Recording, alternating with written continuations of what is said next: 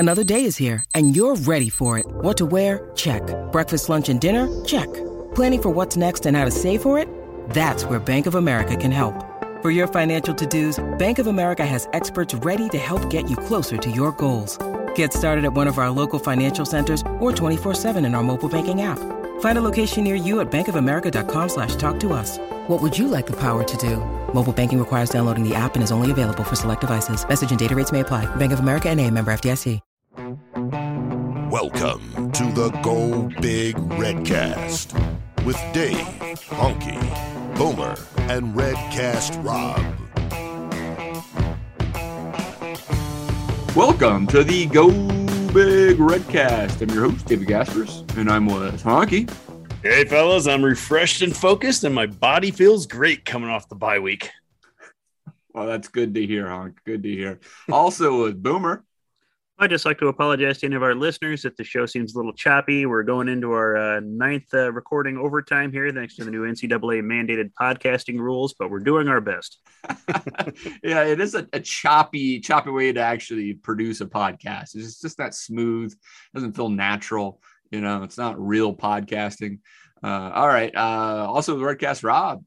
Well, guys, I think that it's been evident that I have not been my usual dual threat Redcast/Betcast self. So after a nice bye week, I'm finally back to 100%, much like Adrian Martinez. All right. Rob, you had a couple of Dead and Company shows, and he's looking the part, looking the full California dude look. You know, looks good, Rob, on you. Well, thanks, man. There was a couple of good shows. I saw him at Red Rocks. I saw him at Fiddler's Green. And you could say that I am now spiritually aligned enough to get back into this football thing.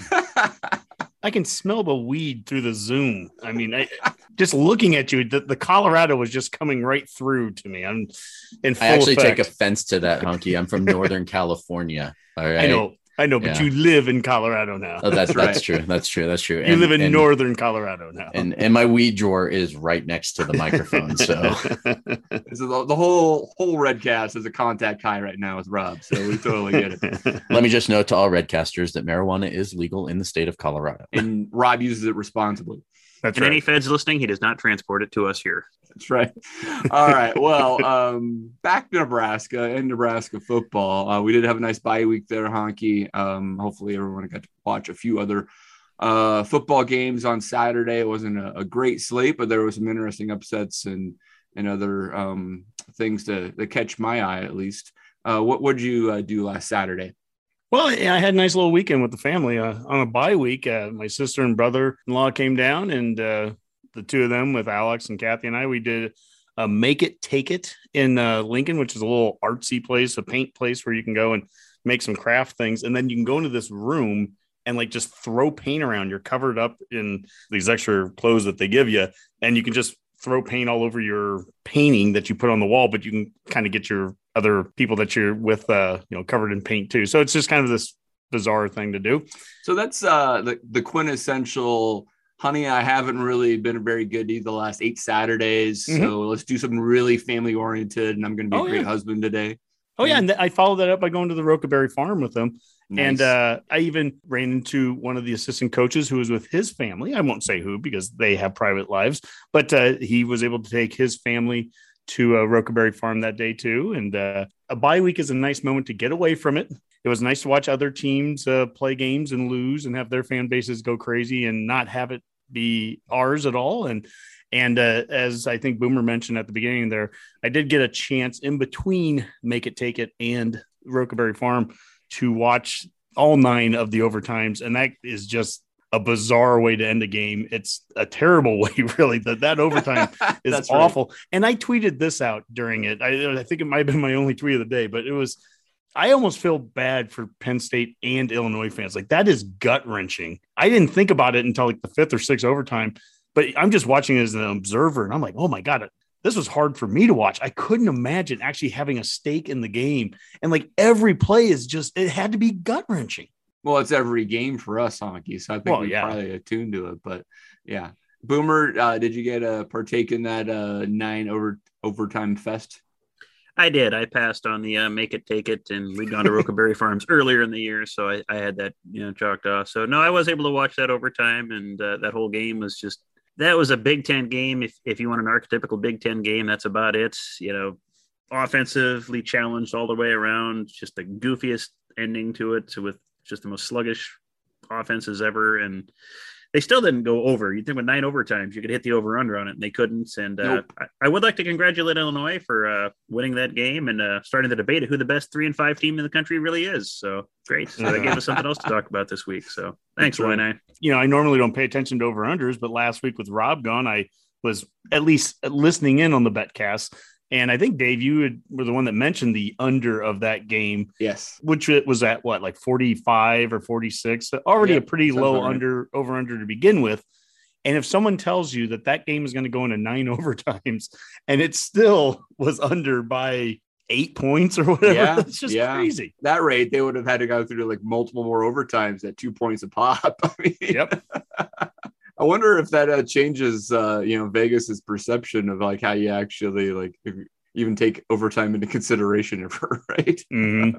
Well, I did actually watch a little bit of the Purdue game as well. We'll get to Purdue here in a little bit, but they did not actually look like the top 25 team that they are labeled as against Wisconsin, right, Honk? Shocking. Yeah.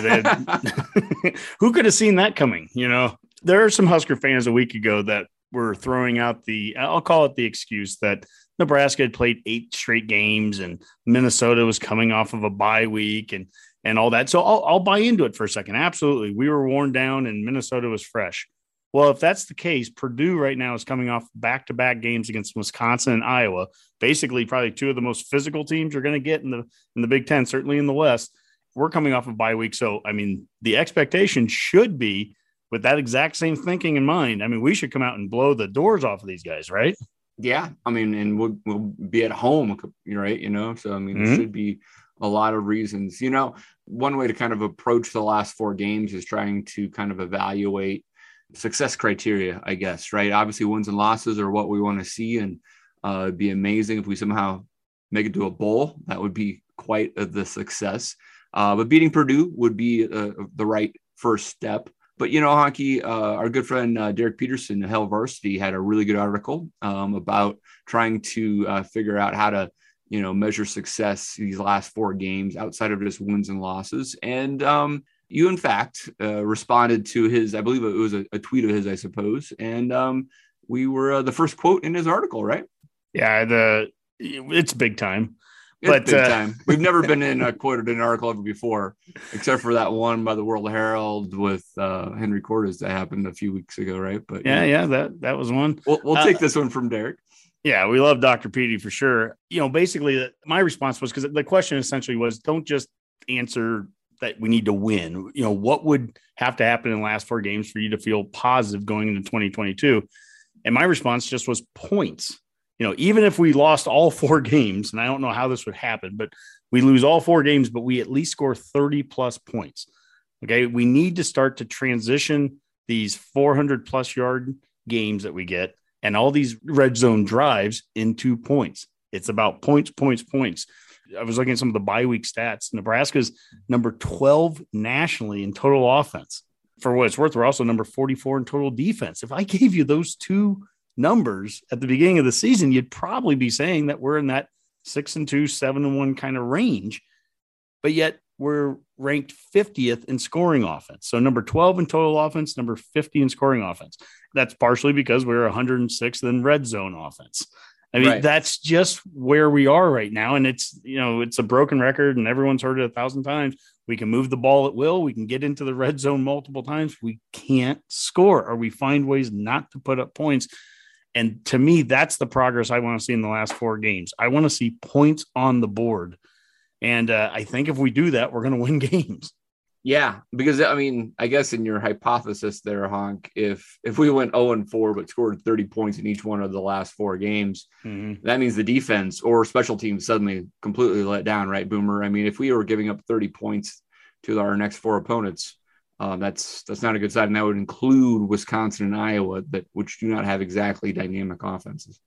Yeah, that is the only depressing part of that. But granted, his tweet didn't posit that we couldn't win these 4 games. It's just outside of winning the 4, what would be a mark of progress? That would be one, definitely. Because if you win these games 13-10 or whatever, then, well, you're probably still having those same offensive struggles and special teams for that matter. Because if you're getting in the red zone and you're at least scoring field goals, at least you're getting something. We're barely doing that half the time we get down there. So hockey's right on that end of it, that if you can start churning out those points, that by itself means we've solved a lot of issues we've had, whether it's, the kicking game has gotten better or your play selection in the red zone. I mean, it seems like a couple of weeks ago was the first time we remembered we had a tight end we could throw to, for a touchdown. It's, hey, why don't we try a little more of that, when we're down there, kind of loosen things up a little. We run a lot in the red zone, and as we see, and it doesn't work particularly that well. So, that I think the point scoring would actually kind of be an overall proof that we're doing a lot of things better. So it's not just the scoring, but a lot of the facets of the game are coming together. You're not getting those goofy penalties down there that push you out of easier touchdown range, all sorts of things. My answer would always be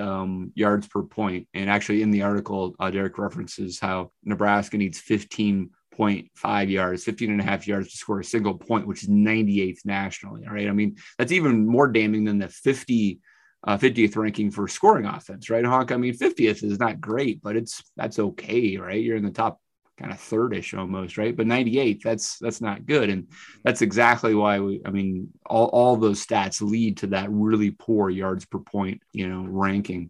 Rob, if you were heading up the Go Big Red Cast Twitter account and responded to Derek's question, how would you have answered it?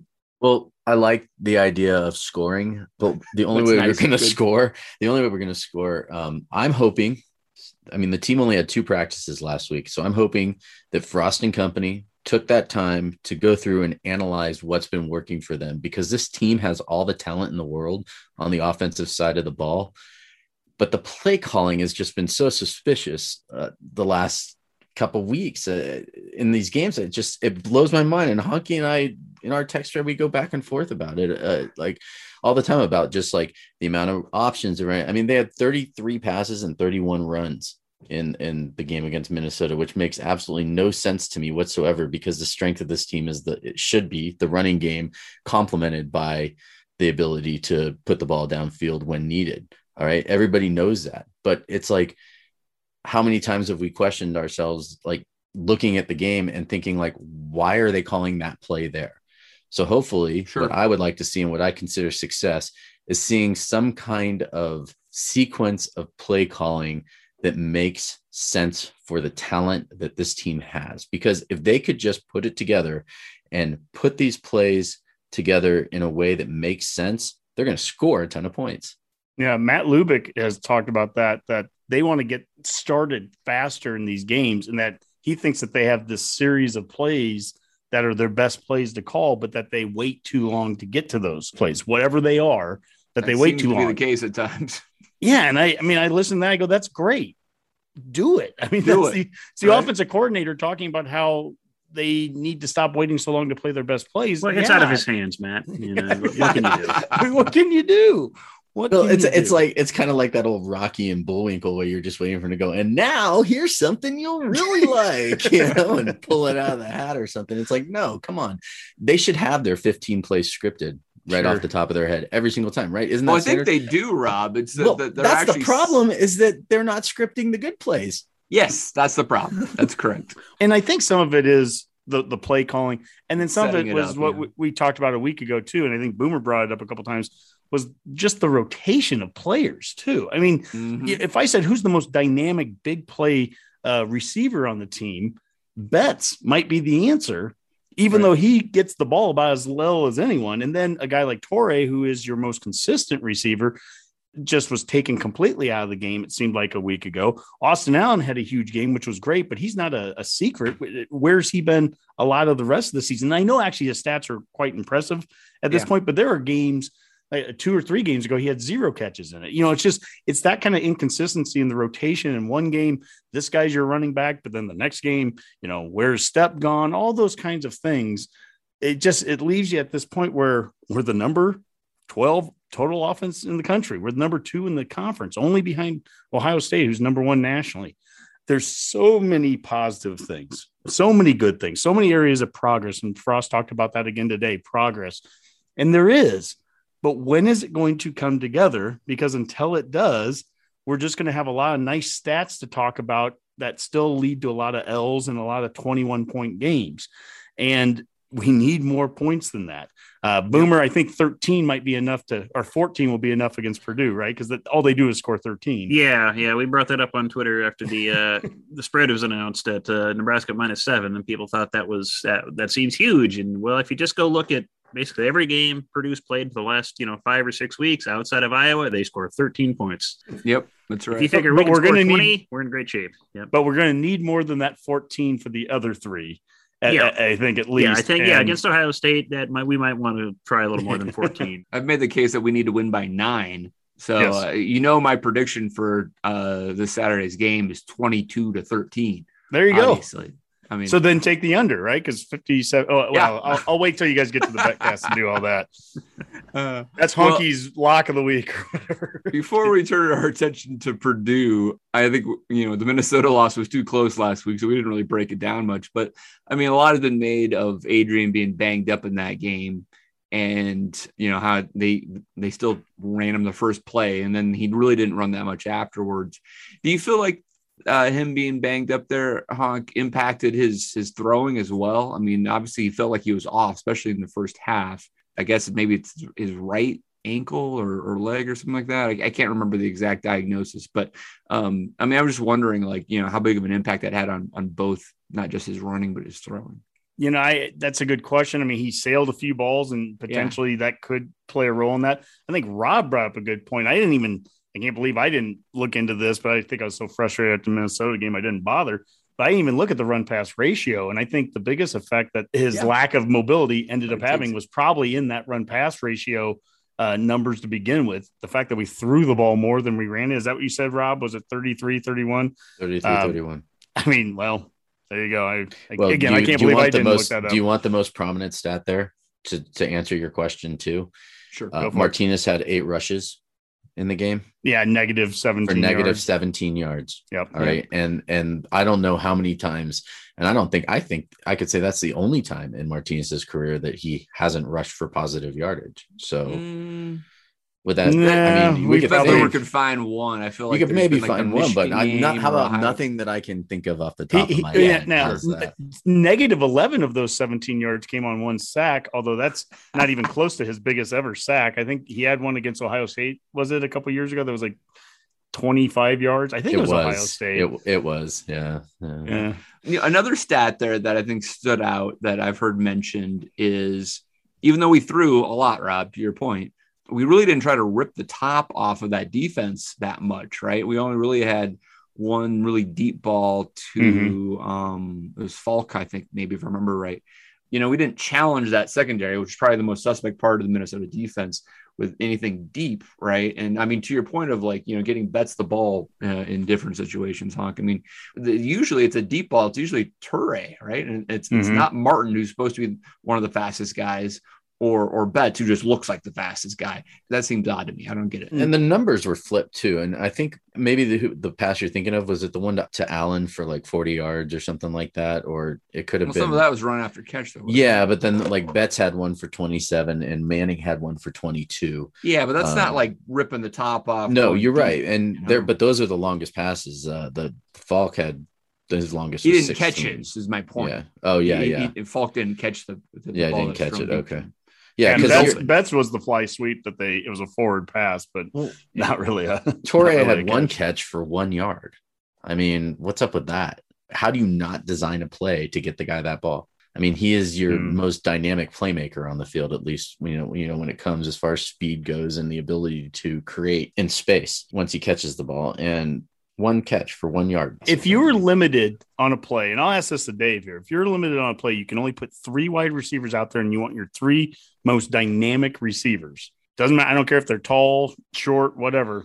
Who would you put out there? Yeah, I'd probably put Toure, Betts, and Manning. Yeah. And if you look at the guys that are getting the most, Falk a lot of times gets as many attempts thrown his way as anyone. I haven't seen Martin even the last few weeks as he's, healthy again, but I'm not seeing him out there a lot. And he's certainly not, the deep threat that he was against Illinois the first week.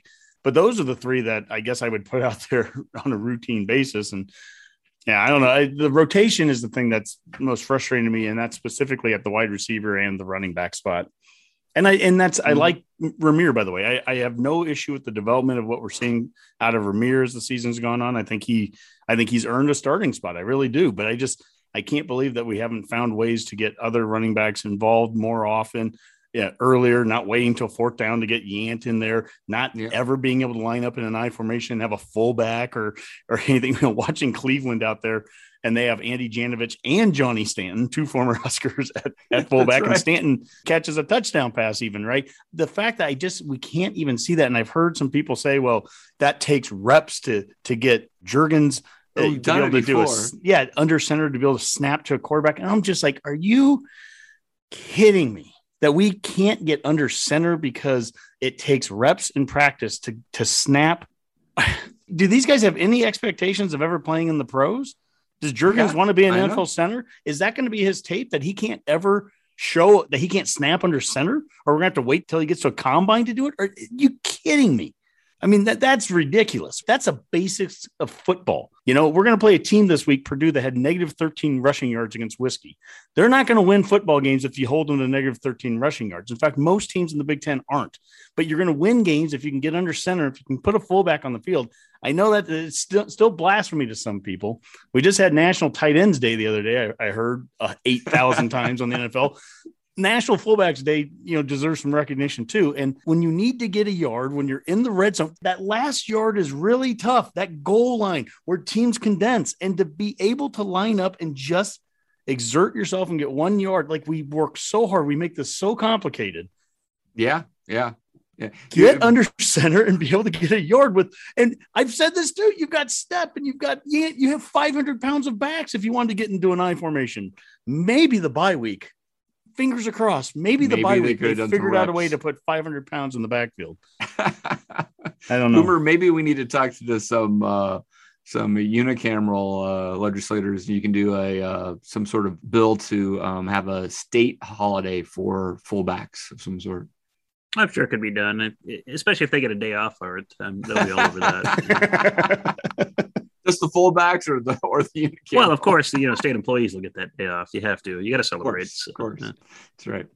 Well, let's turn our attention to Purdue a little bit, Honk. What do you think they're going to have to do to beat the Boilermakers here on Saturday afternoon? I think it starts with the way you do against any team is make them one-dimensional. I'm not saying this is an impossible or a difficult thing to do, but we need to shut down their run game. We have to force them to pass the ball. Now, that doesn't mean just making them pass the ball all of a sudden now we've won. Obviously, they have some great receivers, Bell, a few other guys. They throw the ball around. But at least we have to take that first part of the game away. And like I said, Wisconsin last week held them negative 13 yards rushing. I don't know if we're going to do that, but we need to at least eliminate that, force them into a one-dimensional game. Yeah, I mean, absolutely. We were pretty successful with that last year, right, Boomer? I mean, besides David Bell having that one catch where I think it was just Muke and Williams collided, or it was CTV and let Bell have a big catch. We pretty much limited Bell, generally speaking. They didn't have any sort of run game, and I mean, that turned out pretty well. So is that the formula? Yeah, it has been for Purdue. Even last year, we started off, I think it was 17-3 at the end of the first quarter. So that's just a good example of how important a good start is for Nebraska, where you're not having to chase a team and you're setting the tone for it. And Purdue's the kind of team you want to do that with. Like I said, they're good for about 13 points a game. If you get them into a scenario where they can't run the ball because they haven't been great at it this year and you're forcing them to pass, that's what you want. And, defensively, they're going to be solid, but I don't think it's going to be enough to manage a game. Wisconsin, really kind of shut them down, especially in the second half. They were able to generate, I think it was 5 turnovers with Purdue in that game. So they can have some turnover proneness to them. So it's a good chance for Nebraska to kind of turn around and get things right. Yeah. Rob, I mean, the only concern I have from that point total, Boomers made a good point. They're only going to score 13, but that's on their offense. It feels like. I feel like they might have one of the best players on the field on the defensive side with George Kaloftis. I can't always get his name quite right. 5-star DN guy who was a hometown kid, decided to go to Purdue, turned down a lot of other good offers. He's going to be in the NFL very soon. And he could wreak havoc with our tackles, right? And so I could see a scoop and score or something like that, giving them the extra 7 points to get them to 20. Well, I will say this is that Purdue is pretty banged up. There's been a lot of injuries on their team, especially on the D line. On the Nebraska side of things, we do want to make them one-dimensional, but our secondary is also a little bit. We're going to be without Deontay Williams this week. Yeah. Right. Our leading. Well, he's almost our leading receiver with 4 interceptions. That's what I almost just said. So, it'll be interesting because while the Huskers are coming back a lot healthier because of the bye week, Purdue is beat up. So hopefully we're going to just be able to turn the table on them and control, like you said, coming out, scoring a lot of points and just being up early on this game, because this would be the perfect game to do that. If it makes anyone feel better, I won't be watching the game. I'll be up in the mountains hunting. So excellent. If anything like that happens against, like it did against Northwestern, this is going to be a blowout. Yeah, that does make me feel better. Yeah, it does. It really does. It's good to hear. All right, guys. Anything else we want to chat about with Honky before we turn our attention to some gambling? No, Honky, you have a parting shot of sorts? A couple of them. One of them is Brett Bielema. Congrats to Illinois there in the big win against Penn State. Do you guys see the unbalanced lines that he was putting out there? Like 9 guys out there, right? 9 guys. Yeah, I mean, there's got to be like a Ferris Bueller, sound there. 9 guys on the line of scrimmage. So not even an I formation. But it brought back horrible memories of the 2012 championship game against Wisconsin, because they did the same thing basically against us then. I want to say congrats to Husker Rifle. They beat Army again. I'm just not sure what to think about that. But Boomer, do you have any thoughts on Rifle beating Army? Well, at least we'll be safe in this state, when the invasion comes. So it's true. While I'm talking about other sports other than the football, basketball, baseball that we usually talk about, I want to mention that there's the red carpet experience. They announced today is going to be available for 2 volleyball matches now as well.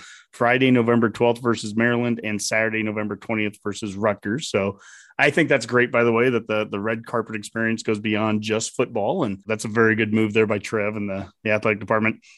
And then last but not least, Scotas, our beloved Scotas, Boomer. They lost 35-0 last week. Their first loss on the season. They lost to crosstown rival Lakeview. And so while that hurts, we still end the season 8-1. And regardless, all 3 schools from Columbus, from the hometown of the Redcast, all 3 schools from Columbus have made the high school playoffs in the same season for only the 3rd time ever. Congratulations to the Shamrocks, the Vikings, and the Discoverers. I'm out. Thanks, Honk. We appreciate it. You want to listen to the show, you'll pick up some great betting tips. All right, buddy. Will do. All Later, right, guys. Thanks. Honky out. Welcome to the Go Big Betcast with Dave, Boomer, and Rob. All right, guys, let's get our best bets of the week out there with the Betcast, and we'll go through the Big Ten games first and see what else is on the board that we want to take a shot at. There is some excellent Big Ten games out there, but I don't know if the first one of the day is one of those. We have Rutgers 3-4 going into Champaign against Illinois, now 3-5 with a big victory over Penn State.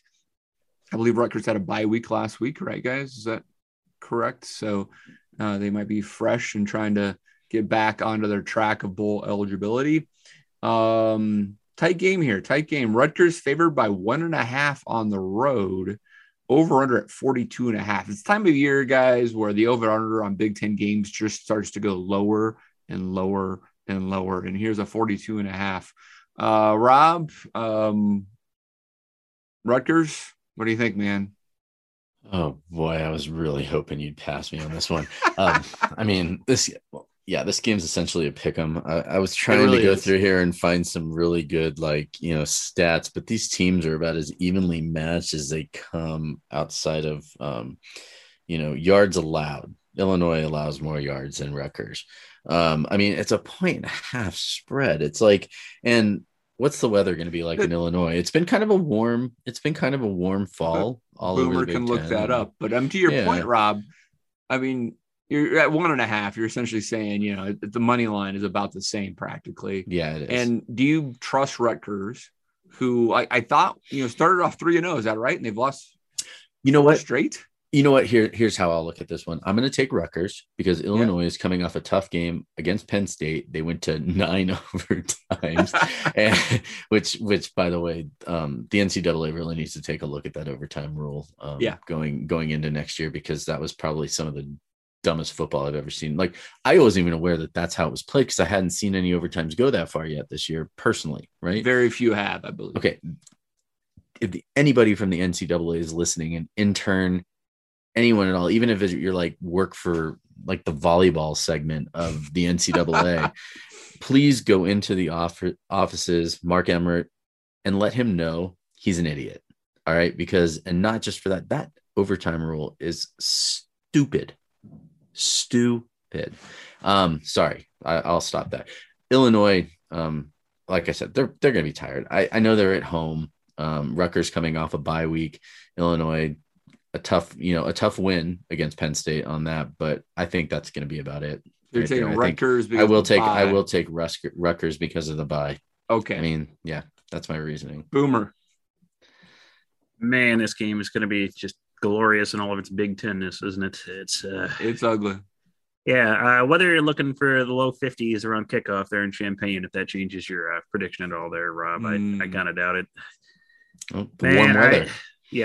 This is tough. I mean, Illinois is probably going to have, Sitkowski's he's out for this game, I imagine. I think so, yeah. With an arm injury, so you don't get that good Rutgers rematch with him from the grudge match. And then, I mean, Rutgers is good. They're kind of like Purdue. They're good for about 13 points a game. That had been their trend until somehow they only managed to score 7 against Northwestern, which still amazes me. Yeah, if you want to bet this, just flip a coin and go with that. You might just look at taking the under, just because this is going to probably be a really low scoring affair, and get some caffeine if you want to stay up for it. Yeah. What does Rutgers' rush defense look like? Ooh, I'll have to look that up here. That would be my one question, because we know Illinois is going to run the ball because your point, Sitkowski's out. They don't really trust Peters that much. They allow 149 yards a game. Yeah, it's not bad, actually. No, it's really not. Yeah. I mean, Illinois only allows 150, right? Yeah. Illinois is going to try to run the ball as much as possible. Here you go. Illinois allows like 40 more yards on offense a game, and that's going to be your 1.5 difference. It's going to be a field goal. How's that? All right. We're just going to take Rutgers and run with it. That's enough about that game. Okay. Let's see if this one's any better. Oh, no, wait a second. It's Indiana, 2-5 on the year, going into College Park, Maryland. Terps are 4-3. They were 4-0. Looking here at Maryland being a 5-point favorite, over under at 50.5. Boomer. Terps, these are a battle of two teams that I think expected more out of themselves this year. Sure. I think Indiana's pretty well going to throw in the towel here. They just coming off a walloping by Ohio State. They have Michigan next week. They've got nothing left to look forward to. I think they're going to kind of cash it in this year. And Maryland still has an outside shot, I guess, at making a bowl, so they'll probably still have a little fight left in them. So I think you could bet Maryland on this one if you're really excited and slapping some money down on some turtles. So yeah, I think that's probably the wise pick. Rob? Well, I'm looking at ESPN right now with all these stats, looking at it, and they actually took the red out of anywhere around the Indiana logo. And so I'm going to just say that even ESPN is waving the white flag for Indiana on this one.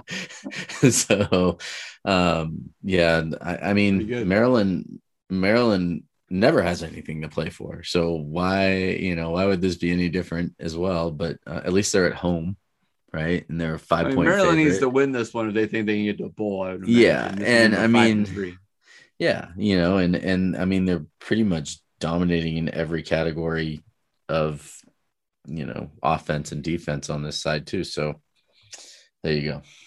I mean, okay, we're taking the Terps. Yeah. All right. Well, let's get into some of the funner games of the week. Still an early kickoff here. We have Iowa going to Madison to take on Whiskey.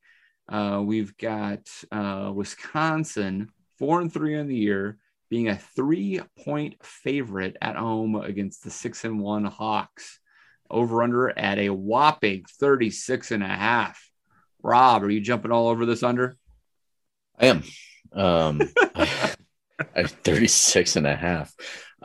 Yeah, it's going to be one of those like, oh God, now I have to do math in my head to think about it. It's going to be like 17-14 barn burner, right? Like, yeah, something like that. Yeah. Yeah. It's funny because I didn't get a chance to come on and gloat last week after Iowa lost because I was saying, hey, they're just one bad defensive game away from, and like no turnovers away from losing a game. And I did say it wasn't going to happen against Purdue, and I was wrong, but at least like, but you were right. Is what but I was in your but I was wrongness, also, you were right. In my wrongness, I was right based off of just how they lost. And quite frankly, I mean, Iowa is so turnover dependent. Their offense is so turnover dependent, from their defense. So, and Wisconsin, I mean, for all that they are, they are, I've always said it, they're good at ball control.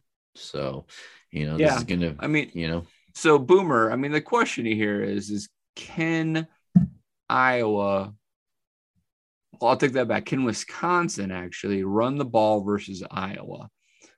Because if Wisconsin can run the ball, they won't have to throw the ball with Mertz. I think Mertz threw the ball 8 times versus Purdue. Yeah, they've given up passing the ball these last couple of games. So if Wisconsin can run, they are going to win this game because then Mertz won't put the ball in jeopardy. But if Iowa can stop Wisconsin running the ball, Mertz will have to throw, and then that pick 6 will happen and Iowa will win. I think that's the basis. What do you think? Yeah, I think that's pretty much it. You're probably going to see, kind of like Honky saying, you're going to see like 9 guys on the line for Wisconsin, and probably they'll find a way to put 14 guys in the box if you're Iowa, and just that's what it's going to be. It's going to be a classic Big Ten slobber knocker. Mertz just doesn't throw the ball anymore, and considering how he looked to start the year, I don't blame them for not having him pass. But Wisconsin does seem to have kind of found a little something on the run game. They were able to run the ball with some success on Purdue. A couple of weeks ago against Illinois, they ran for over 300 and some yards in that game. So they're kind of getting a little bit of a stride here against some, competition that isn't great, but hey, that's what you got to do in these situations. So yeah, you're right, Dave. Just can Iowa stop a run and force Wisconsin to do something they're uncomfortable with? And can Iowa do anything themselves on offense? I don't know. I'm not convinced they can yet. So I would almost be inclined to take Wisconsin in this. Yeah, Wisconsin averages over 200 yards of rushing a game. I mean, even though Iowa only allows like 90, but Wisconsin only allows like 53 or 52 yards a game or something. Yeah, it's crazy So, how little people can run on them. Yeah, it's nuts. and to me, it's not crazy because they've always been that kind of defense, right? Like that's their strength. Better than even defense. Typical. It is, but it never surprises me, is what I'm trying to say. Sure. And Iowa only rushes for like 116 yards a game. Again, their offense is horrible. Their offense is boring, bland, and they are another bad defensive performance away from a loss. And I think that's going to happen this weekend. They're going to take their second loss this week. Yeah. All right. Well, I mean, I think both of you guys are taking Bucky. I'll stick with Iowa one more time. I cannot trust Graham Mertz when it counts. And so I'm predicting Iowa somehow will create a turnover that's how they're going to win the game. So we'll see. But this should be an interesting game. I don't know if it's going to be an entertaining game, but it should be interesting. Train wrecks are entertaining sometimes, Dave. That's right. So, yeah. That's right. Well, one that could be both, I think, is actually, I'll pause for 1 second. Boomer, Iowa and Wisconsin plays for Paul Bunyan's. Do they play for something? Let me find out here. I don't know if they do off the top of my head. As you're looking that up, you can also look up Michigan and Michigan State plays for something as well, right? That has to be some sort of Michigan trophy game of some sort, right? In-state bragging rights. Yeah, that's the Paul Bunyan Trophy. Is Michigan State. That's the Paul Bunyan Trophy. Oh, Iowa, Wisconsin is the Heartland Trophy. That's what it is. Yes. Yeah, the Heartland Trophy. I knew it was something silly. Yeah. No one cares about that. No. It's all right. Like the Heroes Trophy. Nobody cares. Bunyan Trophy, though, that's like a real trophy game. So we have 6th ranked Michigan versus 8th ranked Michigan State in East Lansing. Michigan coming in as a 4.5-point favorite, over under at 51. I really don't know where I'm going to go with this one. I'll start with Boomer. Yeah, I don't either, but I'm excited to watch this game. These are two teams that, I think everyone is interested to see how they perform against, top talent. That's been kind of one of the knocks on both of them, is that everyone says, well, they haven't played anybody, well, outside of Nebraska, of course. But finally a good chance for both these teams to show if they are serious contenders for the Big Ten East and possibly even a playoff. So I want to see what both of them can do. So I'm really looking forward to the game, to the actual spread and over under. Oh man, that's a good spread. I'd probably bet Michigan if I was going to, but I don't have a ton of faith in that one. So considering how many weird ways they've had to lose this game in the past, it's got to be interesting. So I don't know if I would bet it, but if I was, I'd probably take Michigan. So Rob, we lost to both of these teams by 3. Michigan State in overtime and East Lansing, Michigan at home. I don't know if that tells you anything. I might trust Michigan State's running back, Kenneth Walker, more than I do with Michigan's, but I don't know about Peyton Thorne in a big time game like this quite yet. I also don't know if I trust Michigan to beat Michigan State in a year they should beat them, because that's just how Harbaugh is. What are you thinking? Well, it's not Ohio State, so that's a good thing for Harbaugh. Right? Yeah, but he's lost to Sparty before, he has, but including last year, I believe. So I'm trying to, in my head, they're so evenly matched. Like on one side, right, like Michigan State's a better passing team, but Michigan is a better rushing team, right? But on the other hand, where Michigan State gives up most of their yardage is through the air. And it would be interesting to see how Harbaugh coaches that weakness, air quote, right, for against Michigan State, right? Like, are they going to try? Because everywhere, these teams are like evenly matched, right? It's like yards passing for Michigan is like 189, yards rushing 250 yards a game, right? Where Michigan State is 250 yards rushing with 200 yards or 250 yards passing with 200 yards rushing, right? So it's like they're so balanced on so many things. And even with the yards they give up, but the one stat that really stands out is 285 yards a game through the air for Michigan State is what they give up. Yeah. That's a lot, and from what we saw for this Michigan team, when, how did they beat Nebraska? They drove down the field through the air and, they ran the ball against us too. They did. But I'm talking that last drive where they came back, because we did have the lead at one point there, which I don't want to talk about anymore. But that's where, and so they have that ability, and it'll be interesting to see how Harbaugh coaches against that one weakness. That being said, I would like to see Michigan beat Michigan State, Ohio State beat Michigan, and see how that all plays out for that, title. Sure. Yeah. Well, I guess I think these two teams are really evenly matched. I think Michigan might win it, but I think Michigan State is going to keep it close. So I think I might take the 4.5 and go with that. That's field goal sounds about right. Like at the end of the game or something to win. Yeah. All right. Our dear friends in Minnesota are heading to Evanston to take on Northwestern. Minnesota 7.5-point favorites, over under at 43. Rob, Northwestern's hit and miss. They are better at home because of that long grass, and they slow down Minnesota and keep within 7. The over under is 43. First of all, take the under on this one for sure. This game, but I think Minnesota wins this one pretty easily too. Northwestern just is not a good team. And I think they've gotten better over the last few weeks. Okay, sure. Especially defensively, they held Michigan in check for a half. Yeah. Well, you don't win games by winning the first half. Fair enough. Boomer. Yeah. Yeah, we don't always win them if you win the second half either, sadly. But that notwithstanding, Yeah, this is another tough one to kind of get a great read on. Did this open at -7 or 7.5? That seems like a lot of points. I don't have the history. I'd guess that it's actually gotten bigger. Yeah, I would think so, man. If you could have got it for under a touchdown, I'd be more inclined to go with the Gophers. They do tend, like said, weeks in and weeks out, they tend to just kind of play around the level of whoever they're playing at. So you always have to be careful they come out there and just kind of flop around with, Northwestern for a while. Minnesota should win. Northwestern really can't turn out a lot of points. So unless Minnesota's offense goes into a hole like it did against, Bowling Green, they should eventually be able to pull away.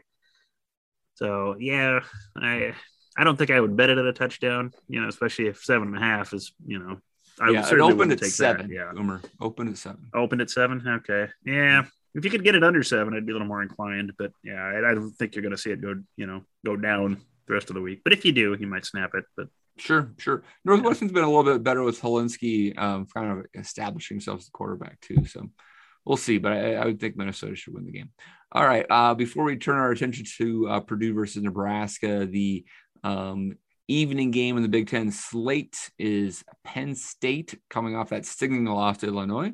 Now only ranked 20th in the country, 5-2 overall, taking on the Buckeyes in Columbus. Ohio State ranked 5th, 6-1, and a huge favorite at home, 18.5 points, over and under at 60.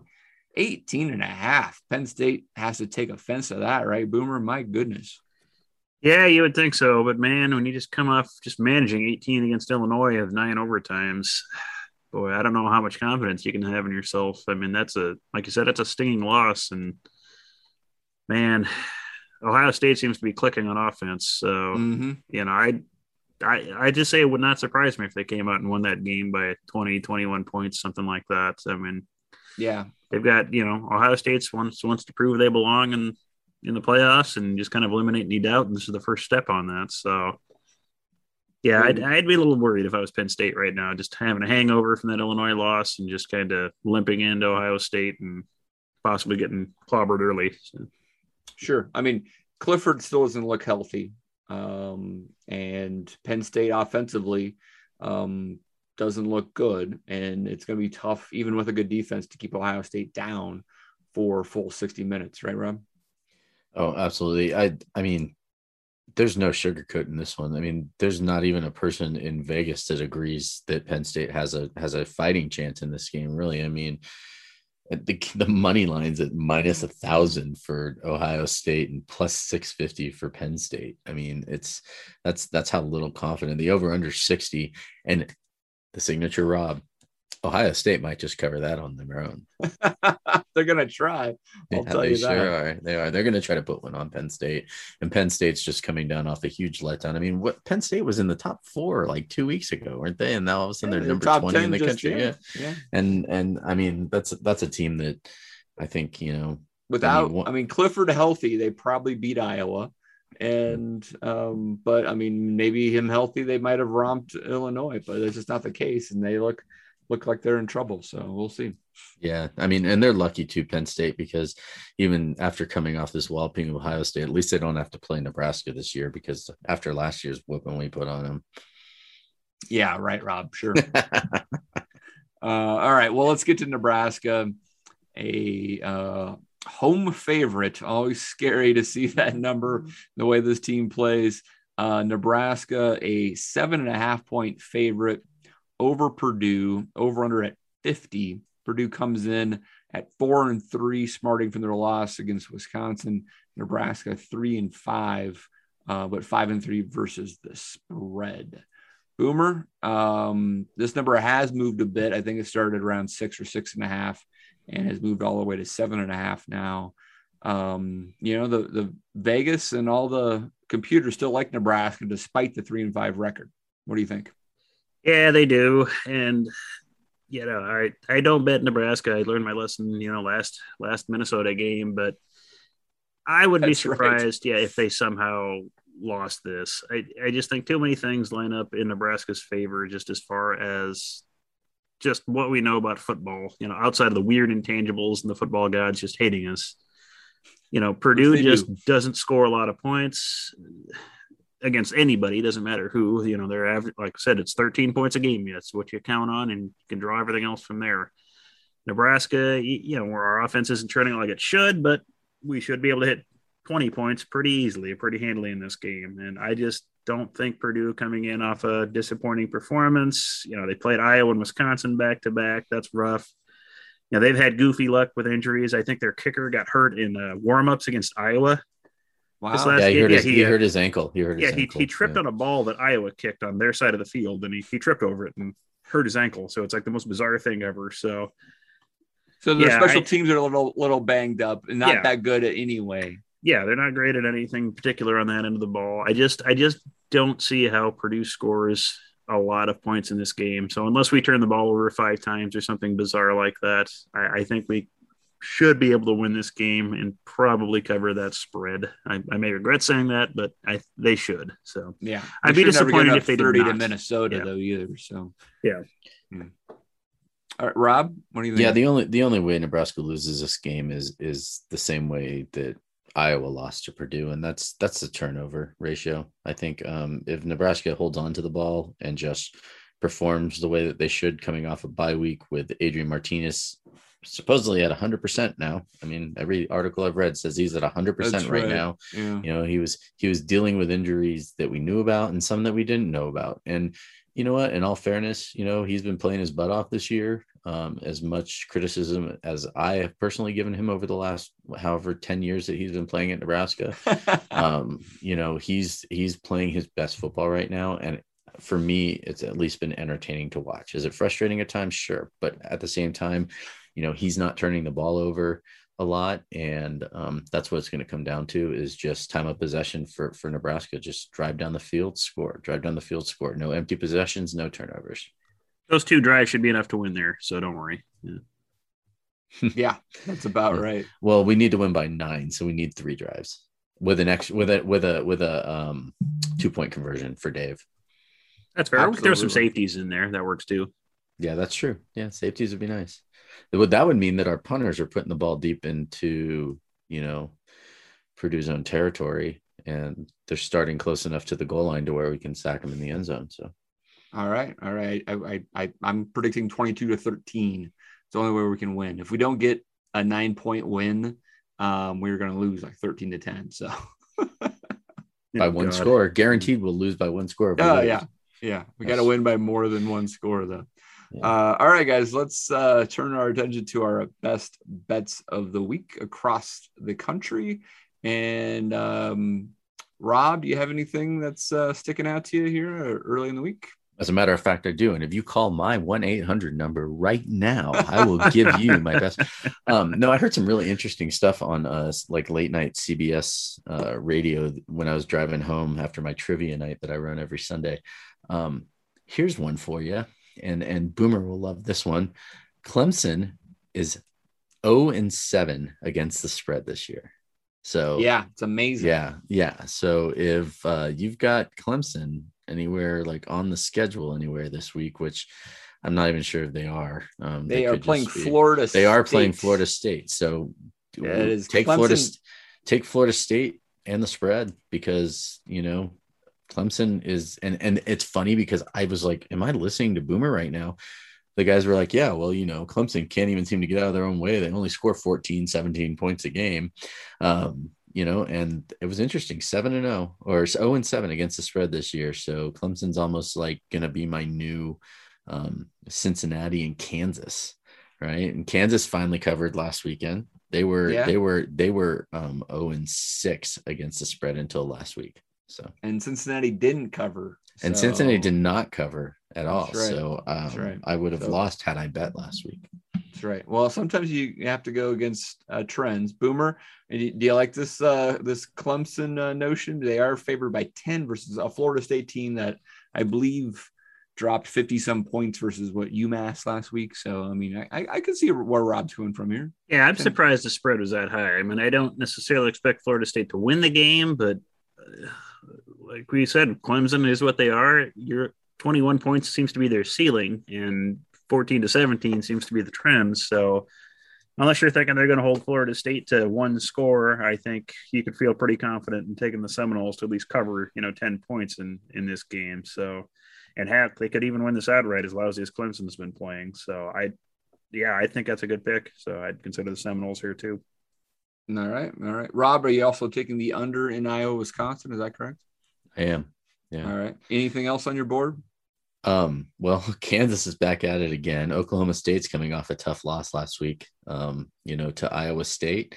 They're still ranked 15th in the country. They're 30.5-point favorite over Kansas, and I'm all for it. I'm going all in on that one. It is in Stillwater, and Kansas unlikely to have two performances back to back of that nature. So that's a fair call. Yeah. All right, Boomer.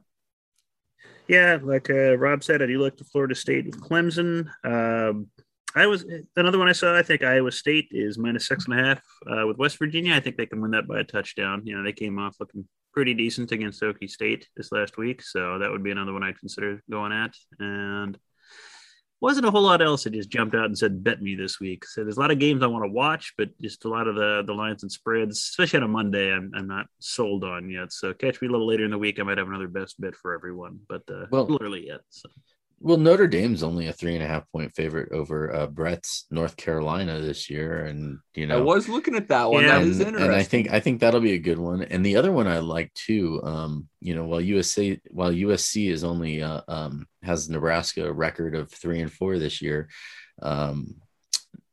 they're still a 21-point favorite over Arizona, who's 0-7, and Arizona is another team too that I believe, like, against the spread, they're really bad. So it'll be interesting. USC's at 3-4 against the spread, Rob. So not is it 3-4 against the spread? Mm-hmm. Oh, I'm sorry. Maybe I was looking at a different game then, but yeah.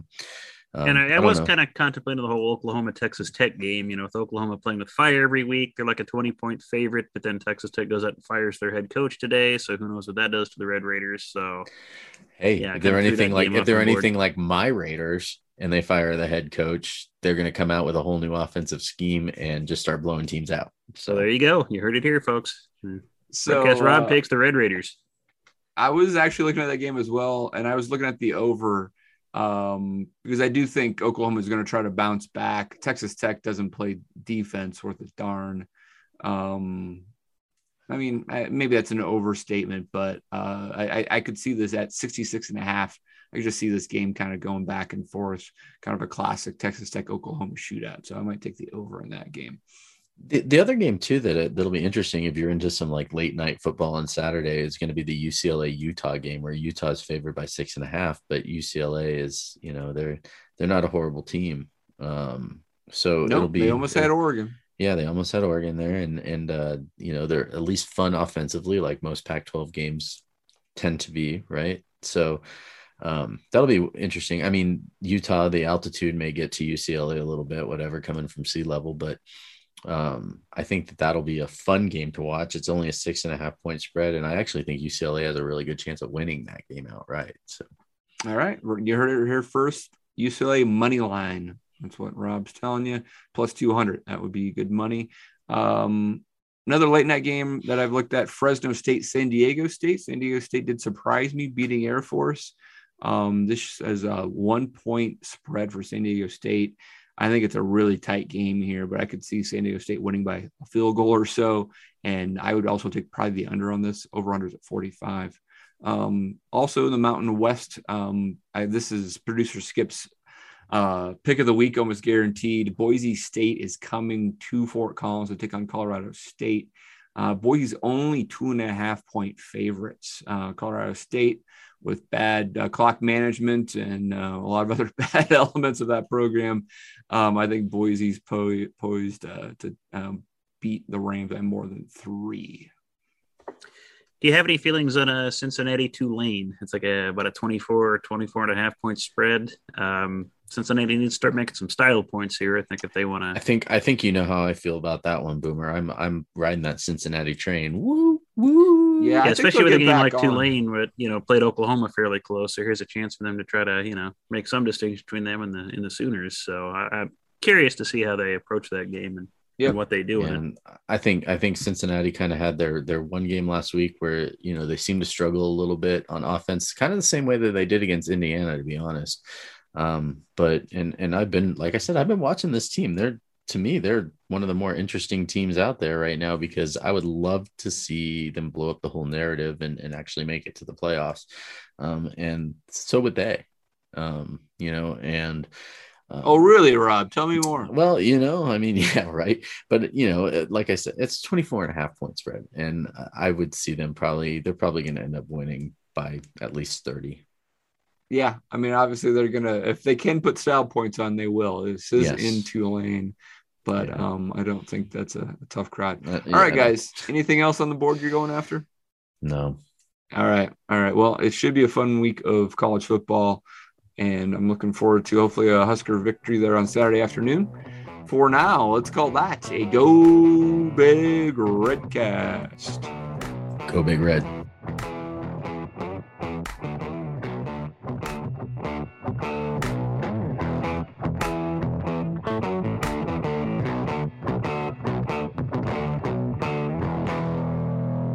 A Huda Media Production.